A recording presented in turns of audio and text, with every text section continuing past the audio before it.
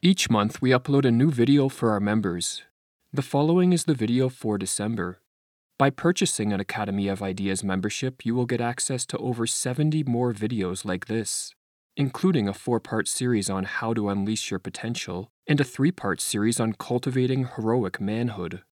Sign up now and get instant access to all our premium content. Learn more at academyofideas.com/members. I am body entirely, and nothing beside. Many people spend more time staring at screens than interacting with the real world. Hour upon hour, day after day, it is just eyes and ears that act as inputs and mouths and fingers that act as outputs. We are a population, in the words of the author Matthew Walker, whose minds are elsewhere than our bodies. In this video, we are going to explore how excessive use of screen-based technologies, be it televisions, computers, smartphones, or social media, disconnects us from our body and pushes us toward a schizophrenic-like manner of experiencing the world. The distinction between mind and body is an artificial dichotomy, writes Carl Jung.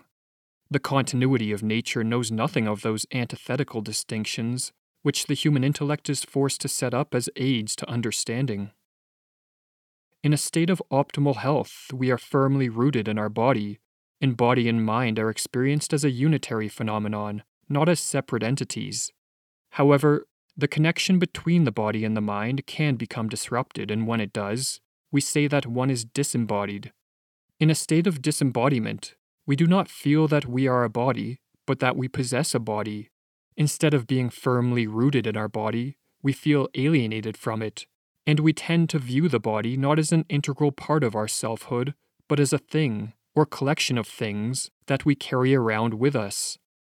Screen-based technologies have altered the dominant mode of sensory perception in our society and in ways that promote disembodiment. For these technologies have placed us on a trajectory where sight reigns supreme over all other senses.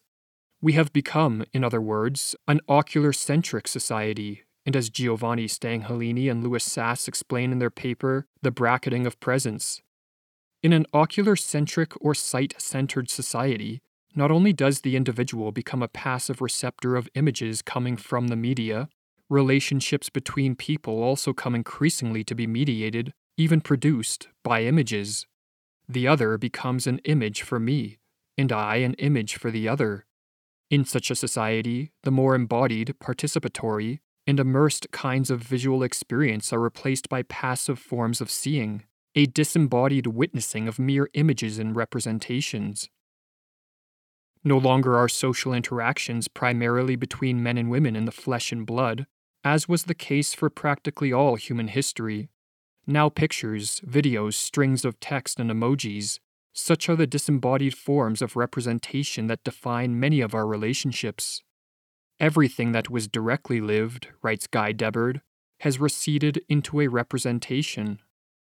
Screen-based technologies have also led to a surge in forms of work and pastimes that sever the connection between body and mind. A lot of us spend upwards of 8 hours a day staring at a screen and tapping on a keyboard or mouse, as the rest of our body stays stationary. In our leisure, we take part in activities such as playing video games, watching Netflix or sports on TV, browsing the internet or scrolling social media feeds, all activities that are mind-rich and body-poor. In the last few years, there has been a further accelerant added to the disembodying trends of modern society, namely, lockdowns and the fear of COVID. Sight is usurping touch. Images are deposing bodies. Virtuality is replacing reality. And now the fear of being contaminated by the COVID virus has further reinforced the tendencies toward decorporealization, dematerialization, and social isolation, at least in terms of body-to-body relationships. Instead of working in the presence of others and attending face-to-face meetings in the flesh, lockdowns forced many into remote work and a reliance on the disembodied video chat. Some people became so afraid of other people that social events over video became the norm. Children were conditioned to fear playing with friends, and even doctors' visits were done remotely. While some have overcome this neurotic fear of other people in the flesh and blood, others are still petrified and remain working remotely, socializing with images and taking part in pastimes that lack the presence of real people. A severing of the connection between body and mind is disorienting and leads to a myriad of life problems. To understand some of these, we can turn to the condition of schizophrenia, which, as Louis Sass and Elizabeth Pienkos write, consists of an extreme disembodiment, a sense of radical separation from one's own being as a physical entity. Firstly, disembodiment affects movement. When disconnected from the body, we do not move in the graceful manner that signifies health, but in a jerky and rigid manner. Literal jerkiness of body movement is already found in the prodrome to schizophrenia, i.e., before the illness is manifest, explains Ian McGilchrist. Disembodiment also disrupts the ability to tap into the power of the intuitive self. Intuition is knowledge or wisdom which is not preceded by chains of explicit thought or reasoning. Instead, intuition occurs in flashes of insight, or wells up through physical sensations in the body. For example, we may have a gut feeling or butterflies in our stomach.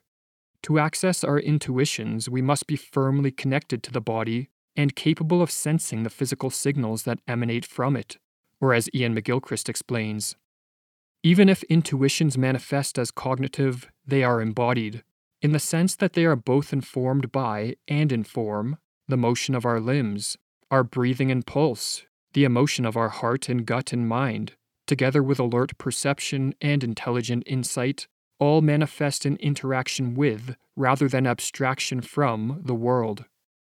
When disconnected from the body, the ability to act with the intuitive skill of common sense, or what the Italian philosopher Giambattista Vico called judgment without reflection, will falter.